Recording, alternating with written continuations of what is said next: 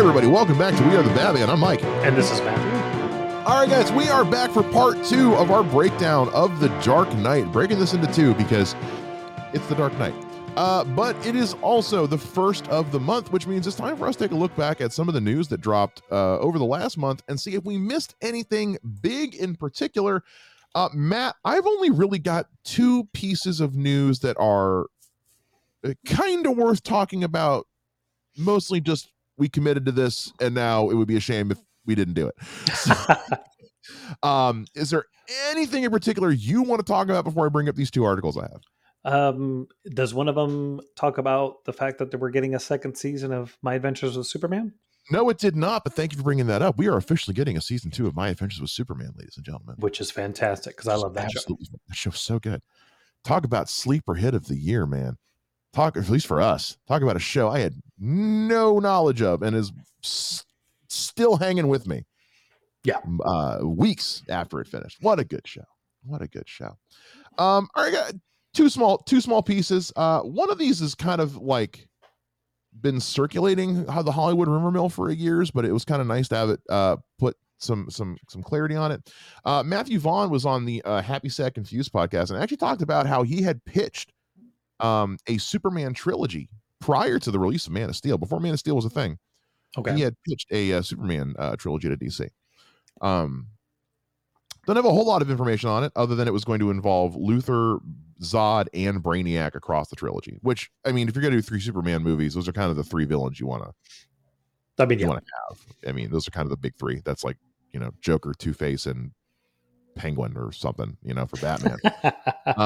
Look, I like Matthew Vaughn. Matthew Vaughn's been talking some crap lately, and I kind of wish he'd stop. But I'd watch a Matthew Vaughn Superman movie. I like Matthew Vaughn. What do you not like? No, I didn't like First Class. I thought the first. Oh, that's fair. I liked First Class. I didn't love it, but I liked it. It was fine. But it's harmless. It's harmless. What was the one with Colin Firth? The Kingsman movies. He did. Kingsman. He directed all 3 Kingsman movies. I like the majority of the first one. I feel like we were there for Colin Firth, and then once he disappears, I'm gone. But other Colin than that, Firth did kind of steal the movie. Him and Mark Strong kind of stole the movie from guy with the hard name. Who plays the lead in those? Shit. Taron Egerton. Taron Egerton. Thank you. Look, we've got Taron Egerton, Ansel Elgort, and Anson Mount. Okay, can we get some normal fucking names? Anyway, no, Matthew Vaughn. I like Matthew Vaughn. I also I like Stardust. I know we haven't talked about that movie because we haven't done our top 3 Vertigo. No, we haven't, and we will. But like Kick-Ass is a good movie. That first Kick-Ass movie, really good. I haven't seen the second one. I heard it's kind of but that first Kick-Ass, the first Kick-Ass. I mean, what an announcement for Chloe Grace Moretz and Aaron Taylor Johnson. I mean, holy cow. What a performance from those 2 in a breakout. Also, Nick Cage, just saying, kind of the best. It's Nicolas Cage. Mark Strong again. And Argyle's this movie that either I'm going to love it or I'm going to be super mad because I was developing a script last year that I was thinking about doing that it looks like they may have done ahead of my idea, but we won't know until the movie comes out. Right. Is Argyle based on something, or is it just an original movie? Because it looks like it would be based on. It's not based. Is it really? It looks like it would be. It looks like it would be based on like an old comic strip or some bullshit. No, I don't know. It's brand new, and it's like I said. If it does what I think it's going to do, then I'm going to be really mad because it's going to take my idea. But it's also got a stacked cast. I mean that cast is Henry Cavill, Bryce Dallas Howard, Sam Rockwell, Bryan Cranston, Catherine O'Hara, Dua Lipa, John Cena, Sam Jackson, Sophia Boutella, Rob Delaney. That's insane. That's insane. Yeah, that's ridiculous. Holy crap. Yeah, Sam Rockwell is a special agent. Like, he doesn't do action a lot, but when he does such a great job with it. Well, it was written by I love this guy's name, by Jason Fuchs, Fuchs, everybody, who has not worked on a whole lot that I've seen. But as a writer, he has done some work on things like It Chapter 2. Or no, I'm sorry, he was an actor in that. Wow, I take that back. All his writing is terrible. Ooh. Ooh, I don't feel good about this, dude. Oh, I was looking at his filmography and I suddenly realized, oh, those are all acting roles. His writing is one column down. As a screenwriter, he has worked on Ice Age Continental Drift, Pan, which was atrocious. And the last thing he worked on as a writer was I Still See You, which was a Bella Thorne movie and from 2018. And the less thing said about that, the better. So I am suddenly less excited for that movie because suddenly the writer is not good. So anyway, fair. So we're also going to move on to last piece of news here. This just came out a few days ago. It's not that big a deal. It is what it is. Aquaman and the Lost Kingdom delayed by 2 days. They've pushed it back to December 22nd. So a Wednesday on a Friday instead of a Wednesday? Who cares? I don't care. The movie's going to be terrible. Look, early reports from early critic screenings are that the movie is a pile. And honestly, I'm still flabbergasted the movie is even coming out, if I'm being completely honest. So last year I was so gung-ho for Aquaman 2. I was so looking forward to it. I couldn't care less right now. And I say that as the guy who likes everything, who is DC's biggest fan. I don't care about Aquaman 2. I really don't. It doesn't look good. Early reports are it isn't good. It's getting delayed to this day. The movie can't catch a break. I think it's going to come and go. And I'm at a point now where I'm like, this is kind of the last hurrah of we've been talking about this all year, but this is truly the last wave of the old guard at DC. Yeah, this is the last thing that was in production under the old bosses. I think had it not been for the crazy backlash for the Batgirl thing, they would probably have done that with this movie. But I think you're just trying to let's put the third final nail in the DCFU. And I feel like Warner Brothers Discovery knew what they were getting into. I think I have a very strong feeling. I'm basing this off of nothing other than just what I've observed and read in interviews, but it's starting to make me feel like Warner Brothers knew 2023 was not going to be the year for DC. They were putting out a lot when Warner Brothers Discovery became a thing and they were canceling Batgirl and moving Blue Beetle to theaters and all that. I can almost guarantee they were like, hey guys, we're gonna take some hits in 2023. Yeah. But we need to put this stuff out. We need to just get it out and get it over with and just be done with it.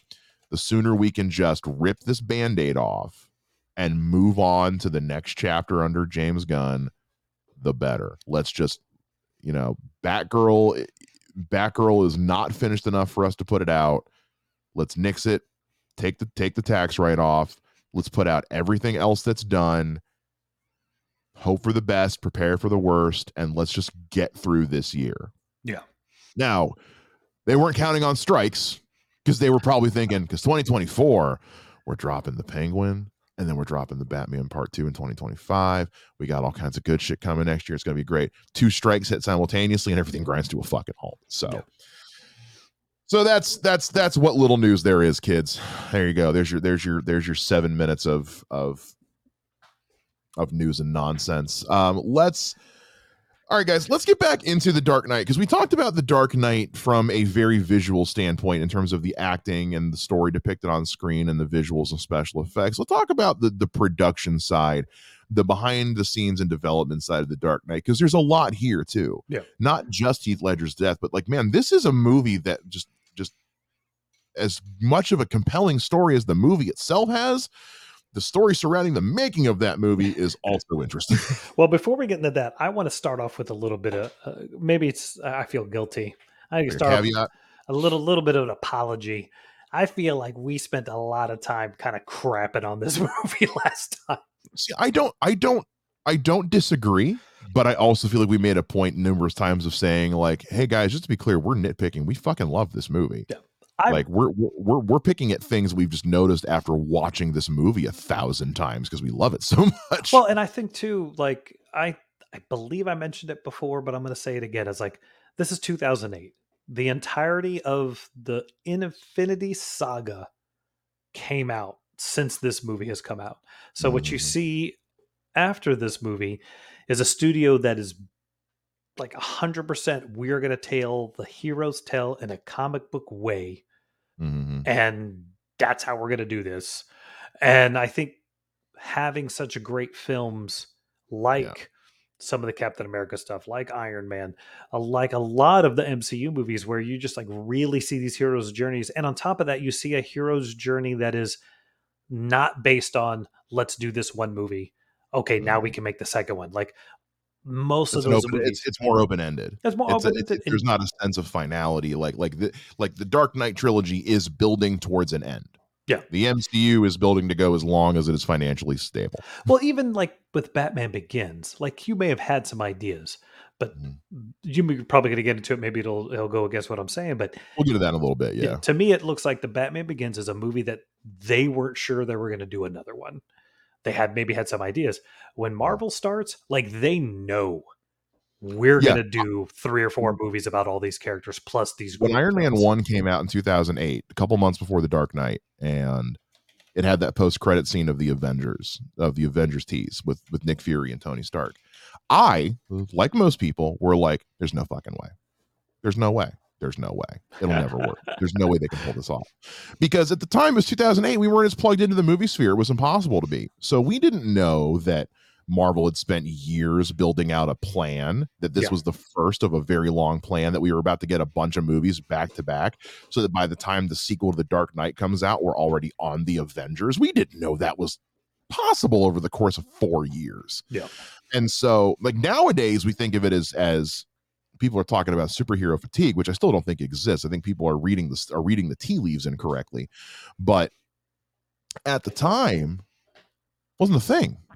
There was no way. The first time we got any inkling that it was actually going to happen was at the end of the first Thor movie, when after the post-credit scenes all rolled, they popped a little text that said Thor will return in the Avengers. Yeah. That was the first time they had ever confirmed, hey guys, the Avengers is happening. Yeah. Like it's coming.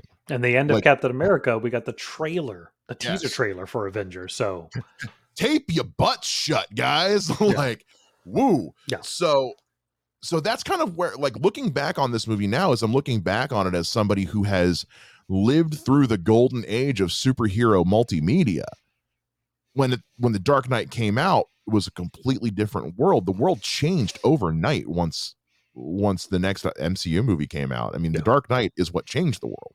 The Dark Knight changed the Oscars. The Dark Knight changed filmmaking. The Dark Knight changed everything, along with a little from Iron Man and the MCU. Yeah. But no, I think I could say it this way. The Dark Knight is a fantastic movie. It is a fantastic movie. It's a masterclass in filmmaking. It is just not a Batman comic book movie the way we want to see a Batman comic book movie, especially after how great Batman Begins is as a Batman movie. I think that's my thing. Like it's because when I watch the Batman, it feels like a singular movie, but it also feels like it's part of a larger world. The Dark Knight feels like it's about Gotham City and only Gotham City, and there's nothing else going on in the world around Gotham. Gotham City is just an outlier full of freaks. Everyone else in the world is totally normal. Well, and that works for the Dark Knight trilogy. It doesn't work as a comic book movie. It works as a movie, not as a comic book movie. But again, based on today's standards and what I have come to expect from comic book movies, that doesn't change the fact that this movie, as far as writing and filmmaking, it's a masterclass. Yeah. They did all the correct choices as far as making a good movie. And for me, I know it's different for you, but for me, this almost goes into Matrix territory. The Matrix sequels are so bad we don't even speak of them. But I think with this, The Dark Knight Rises is kind of So what could have come from this and been great, and I know there's post-production. We're going to get into all of that to today's episode. Well, look, we've teased it. Let's go ahead and let's dive into this, because Yes, it's hard because part of the reason we wanted to do this is because it's really hard to talk about The Dark Knight Rises without also talking about the production story of The Dark Knight, because a lot of what happens with the making and the release of The Dark Knight is what influences how The Dark Knight Rises is developed, and that does very much include, unfortunately, the passing of Heath Ledger. Yes. You mentioned this earlier. I want to go ahead and get into this because it's going to kind of dictate how the rest of the conversation goes, and I'm just going to wind up dancing around it. So one big debate that Matt and I have been having ever since we talked about doing these movies is how well planned out was the Dark Knight trilogy, if at all? Because there's been a lot of conflicting rumors ever since Batman Begins came out. Yeah. As to, will Christopher Nolan do a sequel? He's never done sequels before. He's never done sequels since. Will he stay on? Especially because, after Batman Begins, we still don't have Iron Man. And this is the first truly well-received Batman movie since 89's Batman. Because Returns got mixed reviews, Forever got mixed reviews, and people hated Batman and Robin. Rightfully so. As they should have. So Batman Begins was everybody going like, oh shit, Batman's cool again. And then The Dark Knight comes out and everyone's like, yo, Batman's really cool again. And so, and living in the age of sequels and spinoffs, and then the Iron Man comes out and they're like, cool, what else are we getting next? Christopher Nolan, you got to, again, a guy who's, by the time he does the Dark Knight trilogy, he's done Memento, but he's still not like Christopher Nolan, like this big tour de force director. He's just he's an artist. Well, and let's not forget, and you can correct me if I'm wrong, but I feel like Batman Begins is successful, but it's not like it's this financially monumental hit. No, it did not change. It did not have a life-changing box office. Let me pull up the actual numbers here. It did well. It did very well. But it did, I think, in my opinion, it does well. It doesn't lose money. It does really well. But then it's also like, then as it goes into, because this is how DVD it turns a profit. Yeah. So it had a budget of approximately 150 million, not accounting for marketing. Its total box office to date is $373.7 million in 2005. So most movies have to double their budget to become profitable. It does that easily. Yeah. It makes a profit. It doesn't make a huge profit, but it made a profit. But again, Batman Begins was coming off of Batman and Robin. Correct. There hadn't been a Batman movie since Batman and Robin. So, but and also you've got the fact that the villains are Scarecrow and Ra's al Ghul. Yeah. Not Joker, not Penguin, not someone familiar. It's like this was some deep cut shit. So people weren't sure about it enough to go see it in theaters. It was word of mouth helped Batman Begins a lot. Well, and let's say this, a $70 million profit does not equal a sequel. No, it does not. So it must be DVD sales, how much people liked it, and how much it got reviewed after and talked about it. Like it becomes, I mean, they spoofed it in the MTV Music Awards that year. Yes, they did. So it brings Batman back into the zeitgeist, and I think that's how you get Dark Knight, not super financial success. So Batman Begins was released on DVD, and I'm trying to find numbers for it had over $12 million in rental revenue. The DVD held its position at the top of sales charts for 3 weeks, but then just other big stuff started coming out. It was the summertime. There was big movies everywhere. So it did, but it's had several re-releases. And then so to get into my original point of whether or not how much of a plan did Chris Nolan and David Goyer have for the Dark Knight trilogy? The answer is Christopher Nolan, none. David Goyer, a lot. How it worked is this. Here's what we have. And it turns out basically, Matt, you and I are both kind of right. Just which one? Well, let me explain why. I'm right for Christopher Nolan. You're right for David Goyer. Kind of. So he does Batman Begins, and they didn't even say like, hey, sign on for. Well, they asked him if he'd be willing to sign on for a sequel. And what it literally says in here was that he, alongside his wife and longtime producer Emma Thomas, they had never worked on a sequel film in their careers. However, Christopher Nolan sat down with co-writer David Goyer and discussed ideas for a sequel during filming. And during filming of Batman Begins, developed an outline for 2 sequels, so a full trilogy. But Nolan remained uncommitted until he saw Batman Begins box office. He said, I'm not signing paperwork until I know whether or not this is going to be worth my time. Yeah.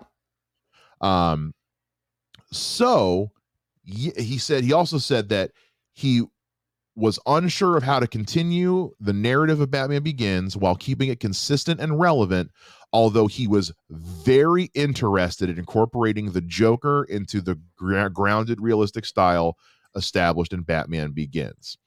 They started actual development on the trilogy, not the sequel, the trilogy, after Batman Begins comes out and after they finished doing The Prestige in 2006. So basically he said, I'm going to let this movie marinate for a year. I'm going to go make The Prestige. We'll come back when it's had its run. Oh, look, it turned a chunk of money. Hey, David, let's write the trilogy. Yeah. So yes. So you were correct in that he went into this intending to make one and nothing else. Warner Bros. Approached him and said, would you do more? He said, I don't know. It's kind of not my thing. David Goyer said, what if we did it as a trilogy? Nolan said, now you're speaking my language. Let me go finish my other crap. When I come back, we'll do that. Yeah. So that's the bullet point version of the timeline and the production of The Dark Knight, which is a question you and I have been trying to solve for quite a bit. Correct. basically, you and I were remembering 2 halves of the same story. There we go. We were remembering 2 different halves of the same story. So that's how the movie gets developed. Is Chris Nolan says, I don't do sequels. Goyer says, well, we did as a trilogy. And Nolan said, let's see how the box office does.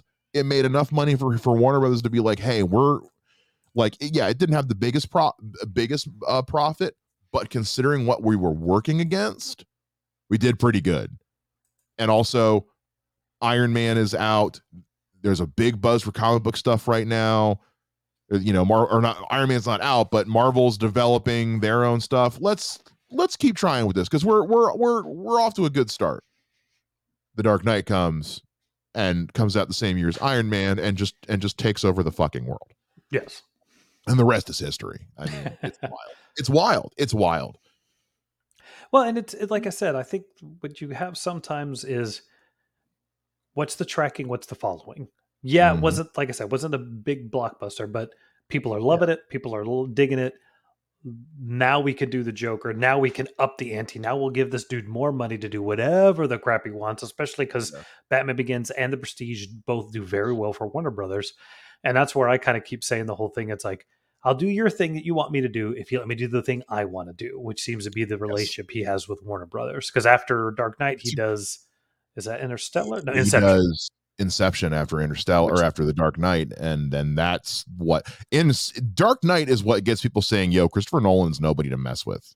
Yes. And then Interstellar or Inception is what has everybody go, yo, Chris Nolan's a tour de force. Yeah. And then Tenet comes out and it's like, maybe he's kind of a meme. I don't know. We'll see. Y'all don't watch Tenet. Tenet's not. I love Christopher Nolan. I love everybody in the movie Tenet. Tenet's not a good movie. I'm sorry. It's just not. Yeah, as far as projections go, I don't have a lot of, so something to let you guys know, and Matt and I were talking about this off the mic. We have tried to find a lot of information like from like old publications about like movie industry buzz surrounding The Dark Knight and Batman Begins. Yeah, most of those websites don't exist anymore. Yeah. or the articles have just been archived because it's been 20 years. So we're kind of just going off what we can find on IMDb and Wikipedia, because that is kind of the timeline. As we move along with these breakdowns and get into newer movies, this will become less of an issue. But just because of the time when this movie came out, not as much information available digitally. And it's kind of weird to think about, like, social media isn't quite a thing yet. Facebook, Twitter's not exactly what it is. By the time The Dark Knight comes out, Twitter exists. Facebook has gone public. MySpace is going the way of the dinosaurs. Yeah. YouTube exists, but like YouTube isn't the creative sphere that it is today. Social media just isn't it's growing. Like, you can see the seeds being planted of what social media can be, but it's not what it is. Yeah, Twitter existed, but nobody knew how to use it. It was still 140 characters at the time. Yeah. God, remember those caveman days when it was like you had Twitter was basically, because remember guys, back in the day, your Facebook posts were just a status of like Mike Shea is in class. Mike Shea is in his dorm. Yeah. None of what you can do nowadays. And so Twitter was just that. Twitter was just your status, basically. I didn't use Twitter for months. We are not talking about The Dark Knight right now. So that's kind of what happened as far as The Dark Knight goes, which is just how it kind of got developed. Was like Nolan just came in to do one. They asked him to do more. He was like, we'll see. Goyer came in with a script. The box office did what it did. Now The Dark Knight comes to be. Now we get into some other production tales behind the scenes. We mentioned it last week. We should probably... Heath Ledger's death is a big issue with how this trilogy develops. Yes. I mentioned it last week. I still stand by my statement that the current state of comic book media doesn't happen without Heath Ledger dying. And I also feel like I really kind of like, and this is a pipe dream. I really want to see what they had planned for the third movie with Heath. I know we're never going to see it. I know Nolan said that he's taking that to his grave out of respect for Heath and his family, and I respect that. The curious little fanboy in me really wants to know what that third movie would have been like. I mean, comic books, baby. Make it a comic book. Yeah. Bro, seriously, especially nowadays, especially with the way DC is going full balls to the wall with comics, and they're letting, Paul Dano make prequel comics to the Batman about Riddler. Man, give Nolan and Goyer a 12-issue run of just what would Heath's part 3, because we know that Heath Ledger was heavy into production of part 3. It's gonna be like the trial of the Joker. Yeah, something like that. From what I understand, it was going to be very similar to like what they did in Arkham Knight, and Arkham City, which I'm kind of cool with. Because those games are great, except for the ending of Arkham Knight. It's dog shit. But I really would have just, because we know that he let Heath Ledger write, because there's a misconception that Christopher Nolan directed the entire movie. He did not. That's 2 scenes. He let Heath Ledger write and direct 2 scenes, and those are the scenes with the hand cam with him going full Jigsaw on the reporters and stuff on the news reports. Heath Ledger did all those himself. And if that's the kind, I want to know what Heath Ledger wrote for the third movie. I really want to know what he wrote for the third movie. Now, do you subscribe to the idea that he got so deep into this role that is what got him? I do and I don't. I do understand that method acting can sometimes take a lot out of it, but I also feel like, as we know now with Robin Williams, that he was battling stuff that we didn't know about until years after his death. I feel like the same could be said about Heath Ledger. I think there was a lot more going on behind the scenes of his life than we will ever know about, and it's not our business to know about it. But he had some demons in his personal life that caught up with him, and it was just an unfortunate combination of the best kind of method acting in the best kind of way. Because you hear reports about the shit that like Jared Leto was doing on set as Joker, which I still don't know if I buy all of that. I think some of that's kind of exaggerated, but Heath Ledger, by all accounts, was a delight. Yes, on set. So that's what has me going. I don't know if I buy the idea that it was just his role as the Joker that fucked him up. Yeah, because he was working on other stuff when he died. He was working on that Imaginarium of Dr. Parnassus or something. Yeah. Which I watched and was weird. I haven't watched it yet, but I've heard how they worked around his death, and I'm like, that's the best you could probably do with having the other actors, and I was like, yeah, cool, do what you got to do. From what I've heard, that movie is a bag full of cats, that it's just wild and weird. So yes. I don't know if his work on that contributed to it, but again, also we know he was having issues in his personal life, obviously, and there's probably things we don't know about. So I'm hesitant to comment on, like, did the Joker kill Heath Ledger? Not directly, and not in the way I think most people think. Yeah. I think a lot of people chalk this up to he read some Joker comic books, got too into the character, and then just killed himself in a hotel room. And I think it's a lot more complicated than that, because of course it would be. But there's nothing I have seen in the years since this movie has come out that has led me to think, other than the fact the character is just kind of dark and fucked up, there's nothing about his performance that leads me to think that this is the thing that killed him. And that's not me taking away from his performance, but again, just all the stories from Bale and Nolan and Michael Caine and Maggie Gyllenhaal and Aaron Eckhart, everybody saying, no, like, he was a delight. He was you never would have known anything was wrong. Oh yeah, like Michael Jai White, he was on Schmoes Know and talked, I think it was Schmoes Know, and talked about how it was Collider Live. Okay. Collider Live and talked about how, like, between takes he was joking around and they were having fun and he was a cool guy. And he said it was so weird. He'd be in full character in the makeup and then he'd go back to just being Heath, but still in the makeup. And there's like, it was kind of off-putting to have soft-spoken, funny, gentle Heath Ledger coming out of that creepy-ass Joker makeup. Which, from my understanding, Michael Jai White's an intimidating guy. So for him to be like, I was uncomfortable at saying something. Yeah, there's stories about that man. Ooh. Thank God he's a nice guy. Yeah. Thank God that Michael Jai White's a nice guy. Yeah.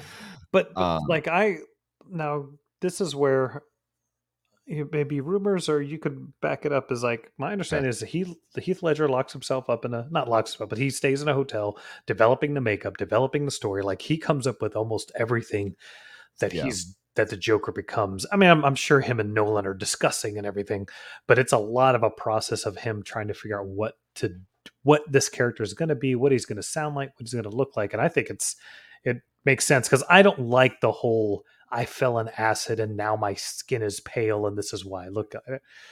I think it's not my favorite Joker origin. it's the most comic booky Joker origin. Yeah.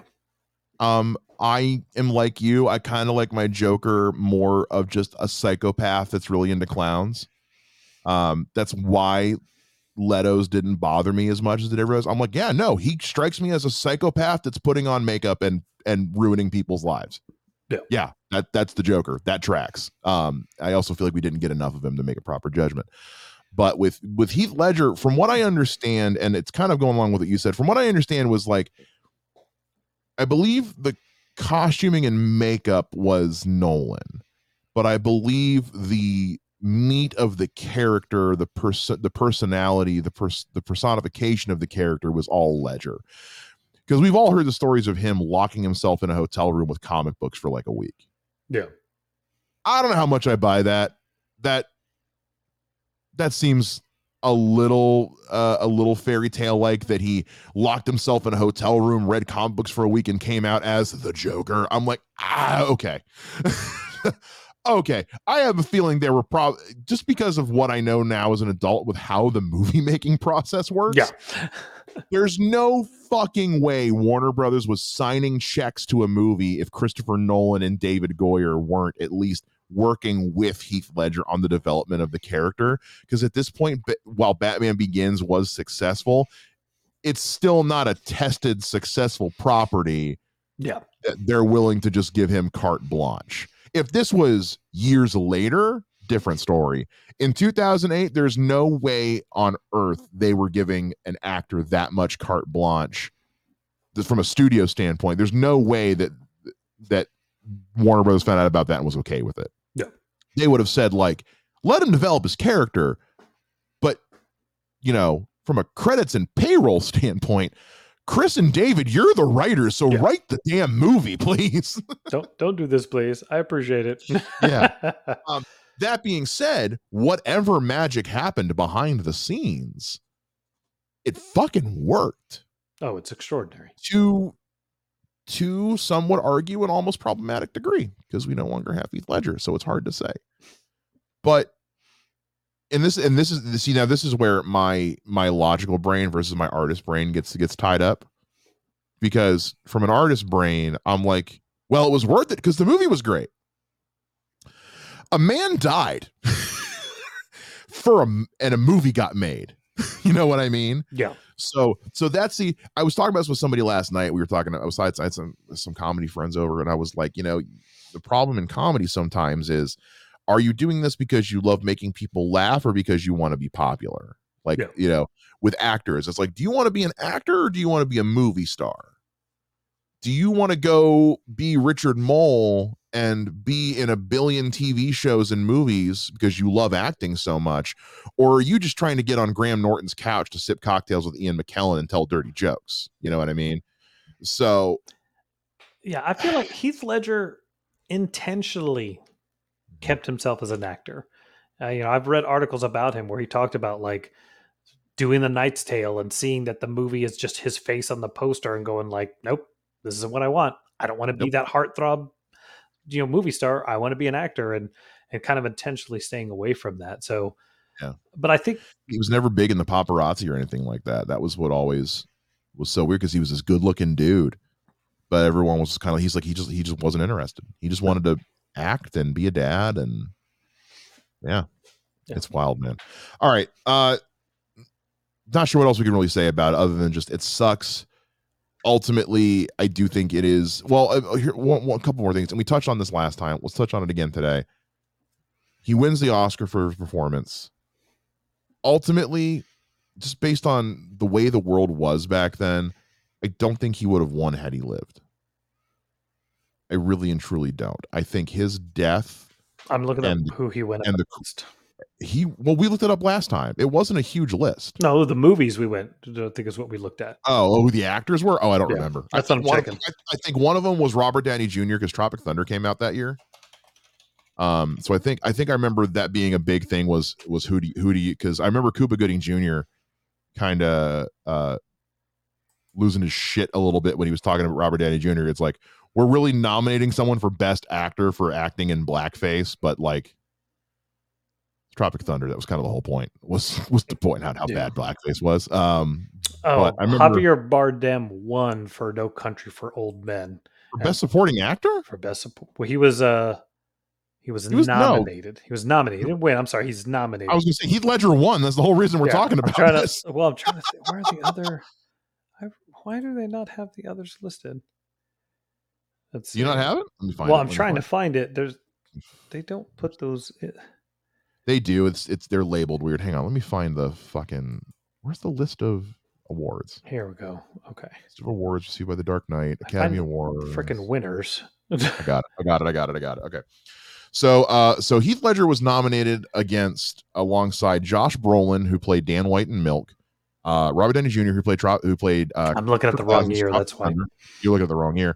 Philip Seymour Hoffman was nominated for his role in Doubt, and Michael Shannon was nominated for his role in Revolutionary Road. Now, Revolutionary Road is a movie I like a lot. It is one of the most depressing movies I've ever seen in my life, and I never need to watch it again. But Michael Shannon is incredible in that movie. Again, that's one of the reasons why I think he should play Two-Face, is because of his performance in Revolutionary Road. When I look at the names he's nominated alongside Josh Brolin in Milk, Robert Downey Jr. in Tropic Thunder, Philip Seymour Hoffman in Doubt, Michael Shannon in Revolutionary Road, I mean, that is a murderer's row of supporting actors that year. Because everybody thought it was going to everybody knew it was going to be between Robert Downey Jr. and Heath Ledger. Because they were the two that just kept winning out all year. Any on the rare occasion Heath Ledger didn't win an award for the Joker that year, it went to Robert Downey Jr. for Tropic Thunder. Because talk about two of the three movies that took over the world in 2008. You had Tropic Thunder, you had The Dark Knight, and you had Iron Man. Yeah. Good God. Plus all the art house shit that came out that year, like The Reader came out that year and was huge. Milk was huge. Slumdog Millionaire, which wins the best picture that year. But also, again, remember, this is the movie that changes the Oscars, because this is the last year that they only nominated 5 movies for best picture. Every year going forward since then, the limit has been increased to 10. Yeah. Although, honestly, now here's a fun fact that has nothing to do with anything. We never actually had 10 nominations until the last couple of years, because the way Oscar voting works, mathematically, it's almost impossible. Yeah. But because they started incorporating streaming movies in the last few years because of the pandemic, you suddenly had 10 movies show up. Also because there wasn't a whole lot coming out for a while. So it was like, here's what we got. Yeah. See, looking at this. Okay. So, Josh Brolin, Robert Downey, like, for me personally, he definitely outacts Robert Downey Jr. Oh, yeah. And that is nothing against Robert Downey Jr. in Tropic Thunder. I watched that movie the other day, and that movie is still problematically hilarious. Yes. It's not for the faint of heart, but it's funny, and he's a lot of the reason. I mean, the movie's about the ridiculousness of that happening. They're not trying to take it seriously, so it's okay. No, but it's one of those. It's like Robert Downey Jr. is so good in Tropic Thunder until he takes the makeup off at the end. You forget that's Robert Downey Jr. Hey, yeah, but compared to everybody else, it's Heath Ledger. Yeah, so I think he wins whether he passes or not. In my opinion, but I also have not seen the others because they're movies I would never watch. As somebody who has seen the others, I can tell you that was his performance the best and most deserving of the Oscar? Yes, that's not the question.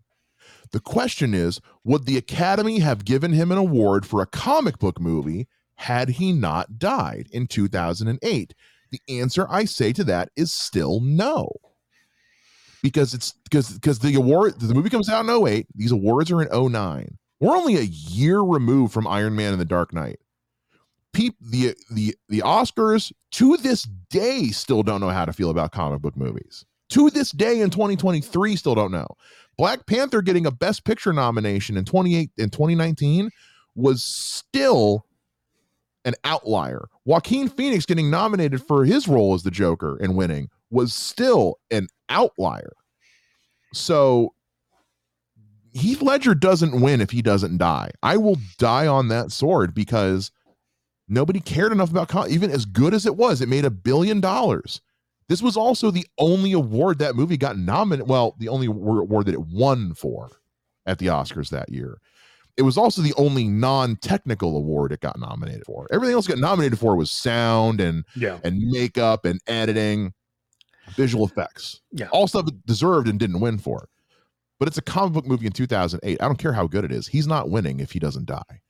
It would have gone to Robert Downey Jr. He wouldn't have even been nominated, and it would have gone to Robert Downey Jr. I'm telling you that right now. I mean, I can't. I feel like I want to have the argument, but there's also part of me goes like, I don't know, because like, can someone invent time travel so we can figure this the hell out, or multi-dimensional travel? I want to know. I really want to know. Well, because I think too, this harkens back to like all I'm thinking is Brandon Lee from The Crow.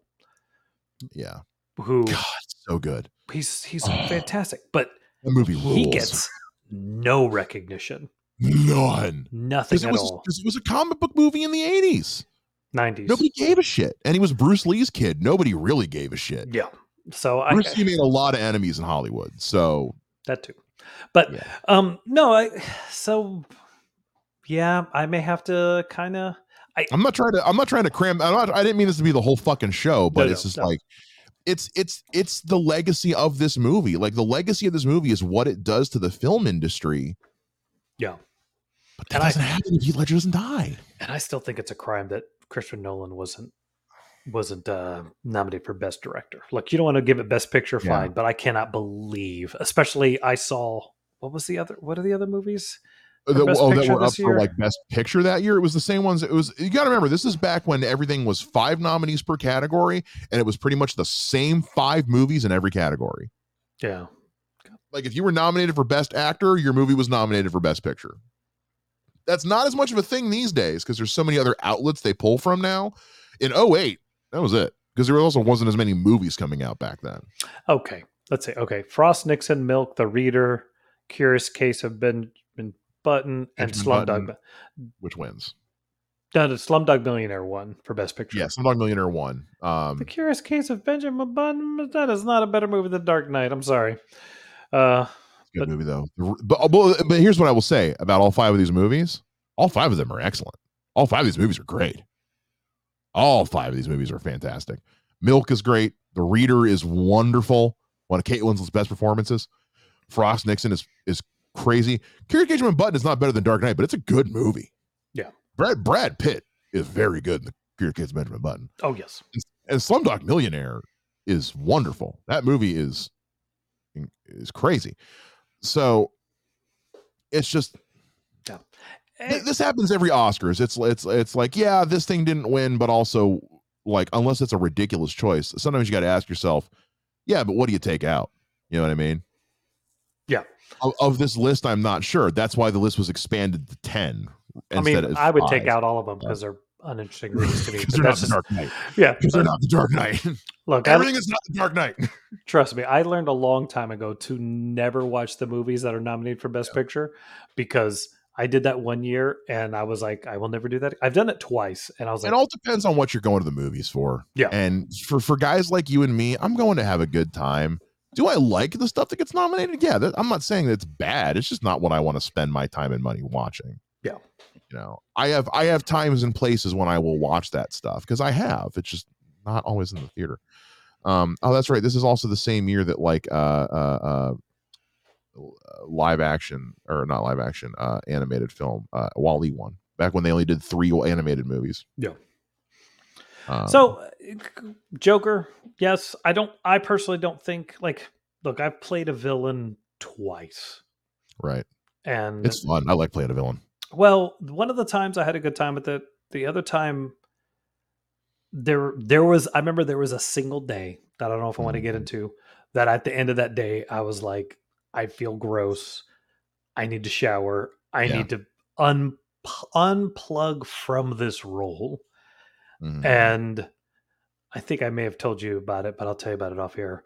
But it was just like, yeah, so I can only imagine having months of that, and it could affect you. But yeah, everything I've read about his passing is, I don't know if that's what brought him to that point. I'm sure it may have been a factor, but I don't think it was the forgive the pun, but the nail in the coffin. Yeah. Now, do we want to discuss the suit again at all? Not in so much detail. I do want to talk a little bit about some of the other casting options that went through for some other characters in the movie.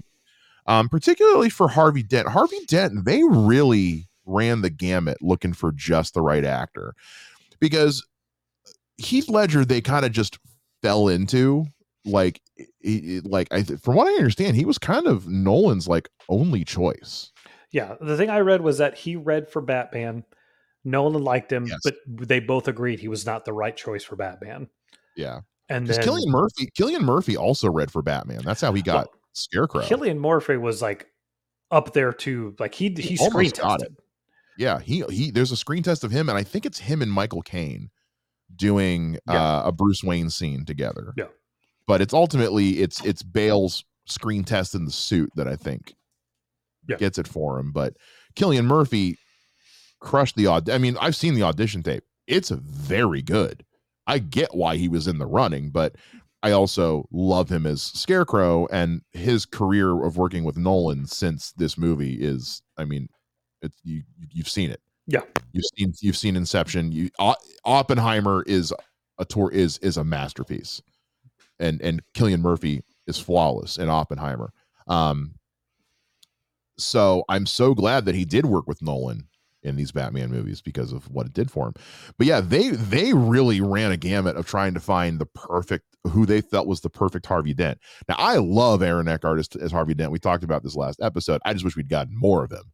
Yeah. Who's on the list? So the names they had on the list were, and these are all, I'm reading these right now off a list. Robert Redford. I'd watch that.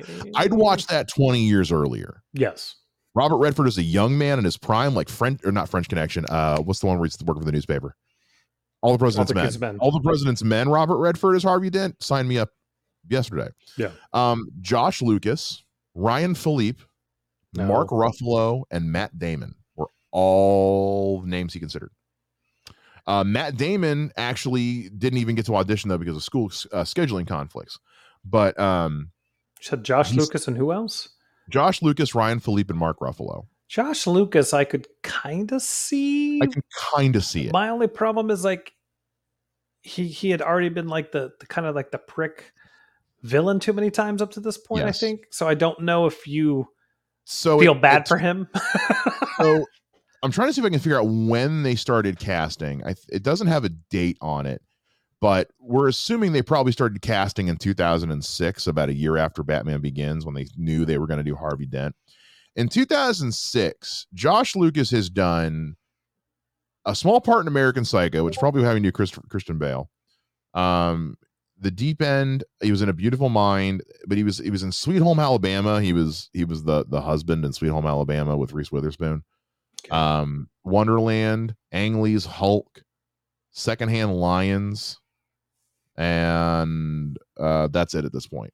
So he's done some stuff that he's gained some notoriety for. We all know how I feel about American Psycho, and I wonder if, because you already got Christian Bale in here as Batman, who when we've talked about when he's Batman, especially when he's Playboy Batman, I'm not as big into it because it's a little too much like American Psycho. And I wonder if they had a similar thing happen with Josh Lucas, where it was like, this just feels like an American Psycho sequel. But also at that point, he hasn't yeah, people liked A Beautiful Mind. They weren't talking about him. People who love rom-coms like Sweet Home Alabama. My mom loves that movie. And the less said about Ang Lee's Hulk, the better. So, yes. but it wasn't like he was but no one was really talking about Aaron Eckhart either. But it would have been I think it would have had a similar vibe to Aaron Eckhart, but I ultimately feel like Josh Lucas is just Aaron Eckhart on Wish. You know what I mean? Maybe he would have had actual chemistry with Maggie Gyllenhaal. Who knows? Well, that's asking someone to have chemistry with Maggie Gyllenhaal is like asking the Atlantic Ocean to be dry. It's just not. I love Maggie Gyllenhaal. She's not good in this movie. Ryan Philippe is one of those actors I've never been on board with. Yeah. I'm not a Ryan Philippe fan. I've never been a Ryan Philippe fan. I'm sorry, Sarah Michelle Gellar. I love you. And I love the movie Cruel Intentions, but I do not like Ryan Philippe. I do not think he's ever been good in anything I've seen him in. I think he is a guy who got really popular because he's a good-looking dude, and he's kind of lucked into some success. I do not think he's a good actor at all.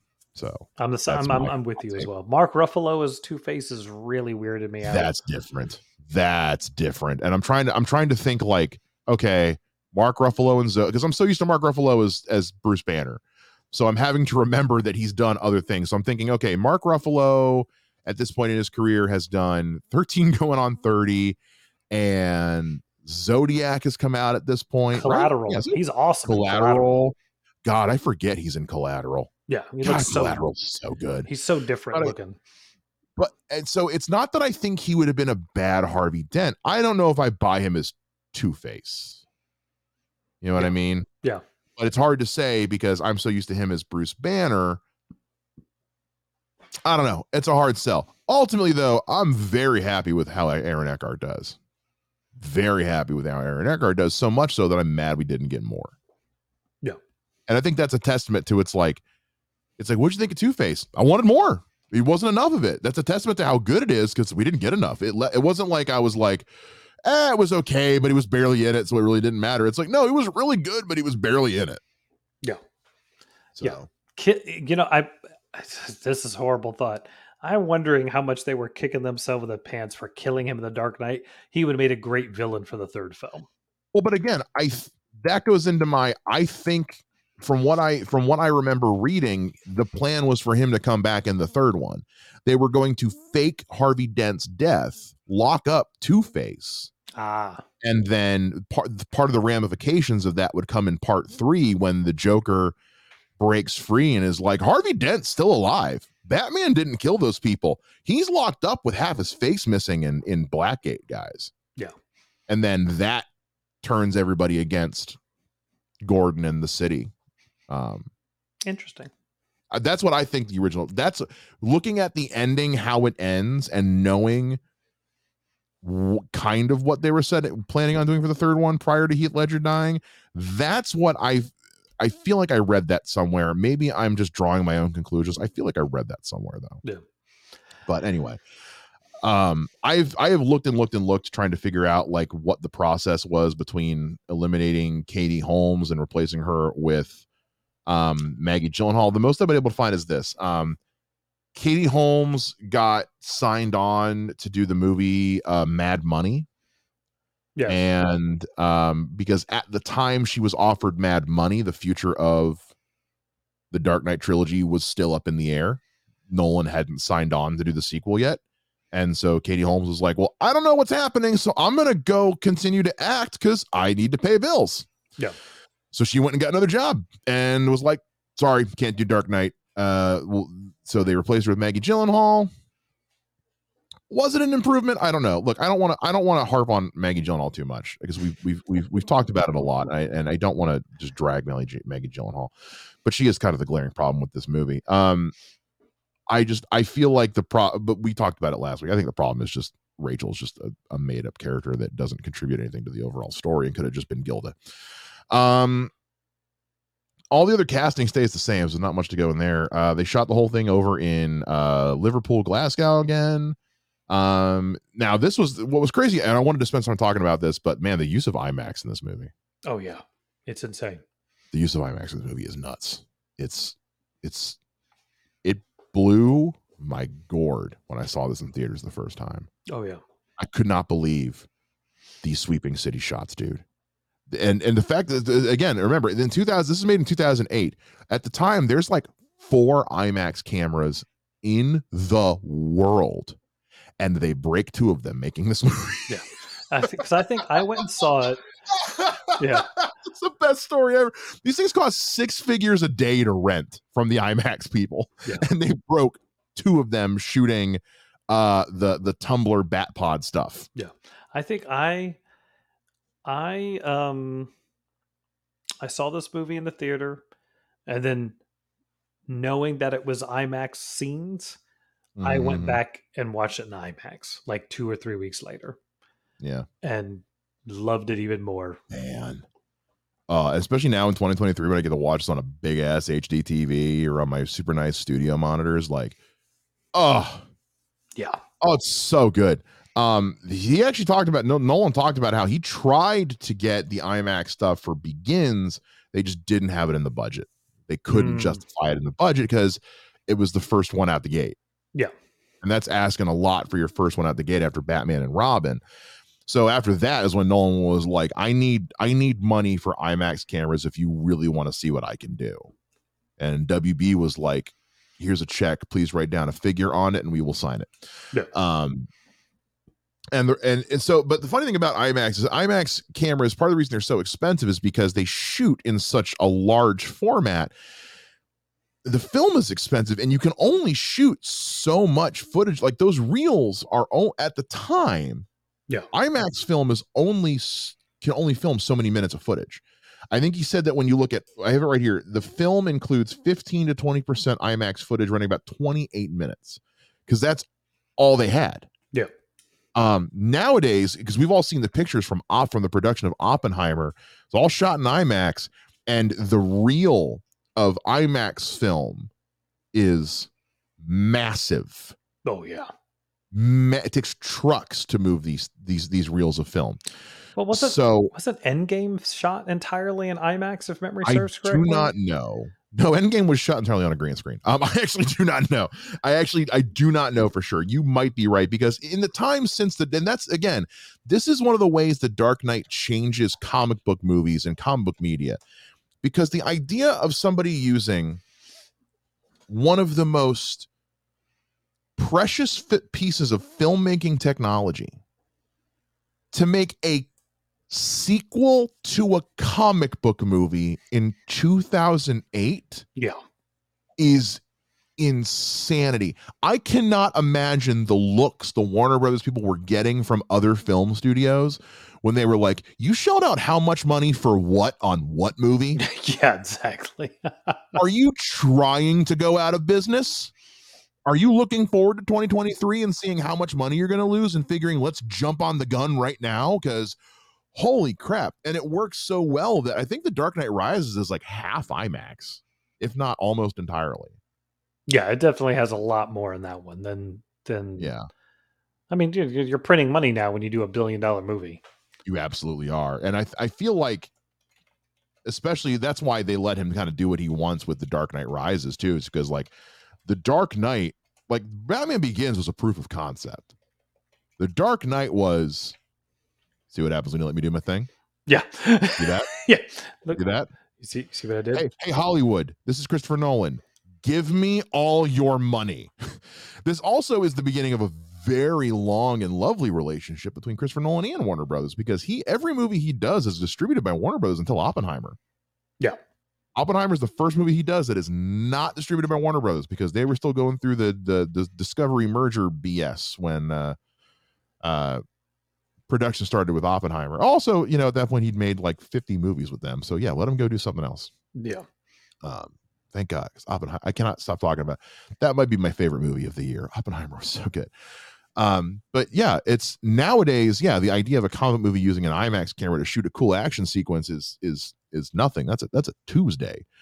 There's a sign up list on Google Forms to check out they're using Airtable to check out those IMAX cameras. Like back in the day, it was unheard of. So that's again another way of like, yeah, guys, we can make really good comic book movies if we just take them seriously and make them like we would any other movie. Use the best tools for the job, get the best cash you can, and just give it 110%. Don't write it off as just another comic book movie. And now look at the world that we live in. Well, and you watch something like The Dark Knight or Dark Knight Rises, and you go like, I totally get why people keep talking about him for 007. Oh, 1,000%. It's like, oh my gosh. Give Christopher Nolan a Bond movie. Do it now. Oh, it will be incredible.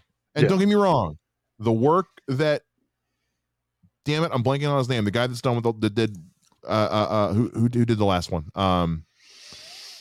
Crap. But No Time to Die was an incredible ending to Daniel Craig's run on James Bond. And if we're at a point now where we're like, hey, let's pause for a few years and then do a hard reboot on James Bond and tell some cool new stories without having to worry about continuity, please let Christopher Nolan play in that sphere. Please. I don't ask for much. I just want the unpublished, unfinished script from Heath Ledger's third Dark Knight movie, and for Christopher Nolan to make a Bond movie. I am not asking for a lot. I don't think. You be the judge. The production on this movie is insane. The legacy of this movie is insane, which is kind of what this has turned into. I meant for this to be a part 2 of breaking down the production of The Dark Knight, but it's really kind of turned more into, let's look at the legacy of this movie, because we're about to jump forward 4 years in our next Batman breakdown. And after The Dark Knight Rises, when we start getting into the Snyderverse, BVS, Justice League, we're coming up on where it's time to talk about the Batman again. We're creeping up there. So now that we're here at The Dark Knight, I think this is the right time for us to be having this conversation of like, let's look at what the legacy of this movie is, because that legacy, the world that this movie helps create, is going to shape the next few months of this show. Yeah. Well, because I've said it before. I don't think you get the MCU without Batman Begins, and I don't think you get the look, by the time Dark Knight comes out, they're already well in production of several of the MCU movies. Yeah, because Iron Man comes out 3 months beforehand. It comes out in May. Yeah, this comes out in June, summer. They're 3 months apart. I remember being, because I watched Iron Man when I was in college at my freshman year, and then I watched Dark Knight when I was working my summer job after the freshman year of college. And Incredible Hulk comes out soon after that. So comes out that same year. It comes out that summer. Incredible Hulk comes out like the same time as The Dark Knight, give or take. Yeah. So then you got a couple weeks. Iron Man 2, Thor, and Captain America. Iron Man 2 is 2010. Yeah. And then you get Thor in 2011, you get Captain America in 2011, and then you get the Avengers in 2012. Yeah. My point more is that like this movie can't influence those first phase 1 movies because they're all in production ish, the planning. But once you hit Avengers, you can see the footprint of what is happening in this movie as far as the filmmaking level is there in Avengers and continues into phase 2. Because The Dark Knight Rises, again, we know it's a plan B. We know it's the plan B movie, maybe even plan C. But you can definitely tell there was a tiny bit of influence from the idea that by the time it comes out, oh, we're in a world where the Avengers exist. Hey, Chris, can you do a tiny bit of comic book world building with your third movie? Just a little teeny tiny, because they do a little teeny tiny bit, not a big bit, but a little teeny tiny bit. in building out the lore of Batman in this world. And I think that's all because the Avengers comes out, and they were afraid to leave it super close-ended. Yes. They were like, tie a ribbon on it, but not a super tight ribbon. That's why Batman doesn't actually die at the end of The Dark Knight Rises, spoiler alert. Yeah. Tie a ribbon on Bruce Wayne. Don't tie a ribbon on Batman. Yeah. I feel like if Christopher Nolan had his way, Batman would have just straight up died at the end of The Dark Knight Rises. But he knew that Warner Bros. was about to cut a big business deal with him. He was about to sign on to distribute his movies with them. He was about to, after The Dark Knight Rises, he signs on as a creative executive producer with all the DCEU, at least for the first chunk of anything Zack Snyder touched. So, and everybody, when that Wayne Enterprises satellite shows up in Man of Steel, everyone's like, yo, is Bale coming back? Yo, is Bale coming back? Yo, is Bale coming back? Like, because he was our Batman. We didn't think we could do any better at that point. And again, it's not until The Dark Knight comes out that those flags get planted. Yep. Guys, I don't know what else we can say. We've talked about the creation of this movie. We've talked about the superhuman level of quality with this movie.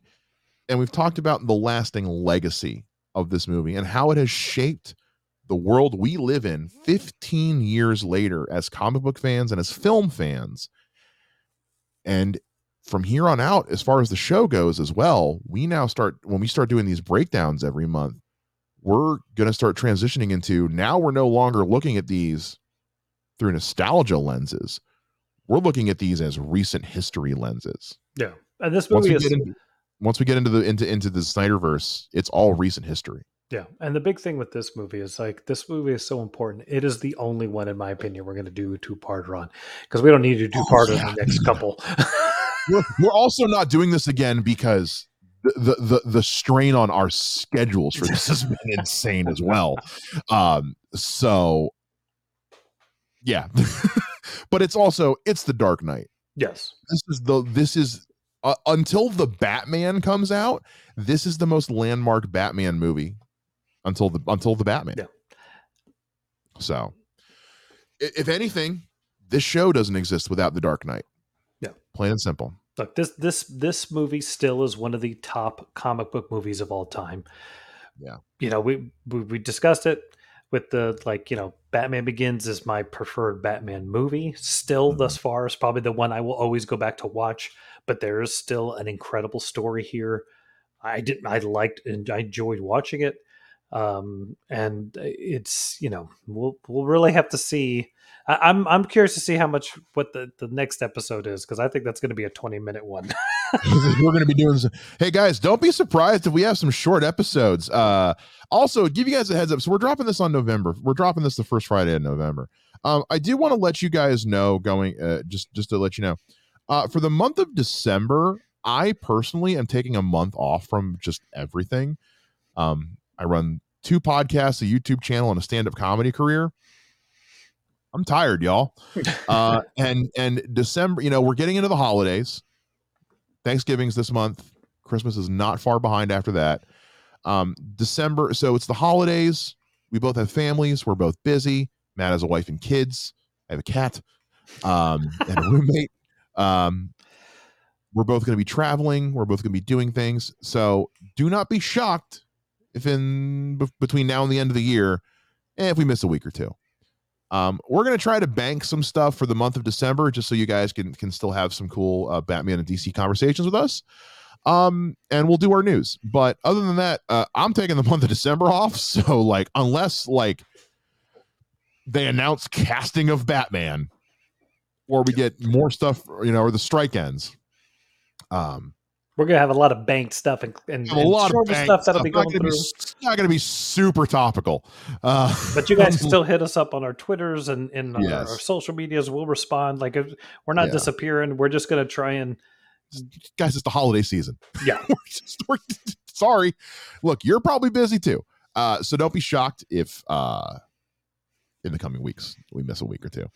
But that, guys, I don't know. We've now spent 2 episodes talking about the legacy and the master and fullness of filmmaking that is The Dark Knight.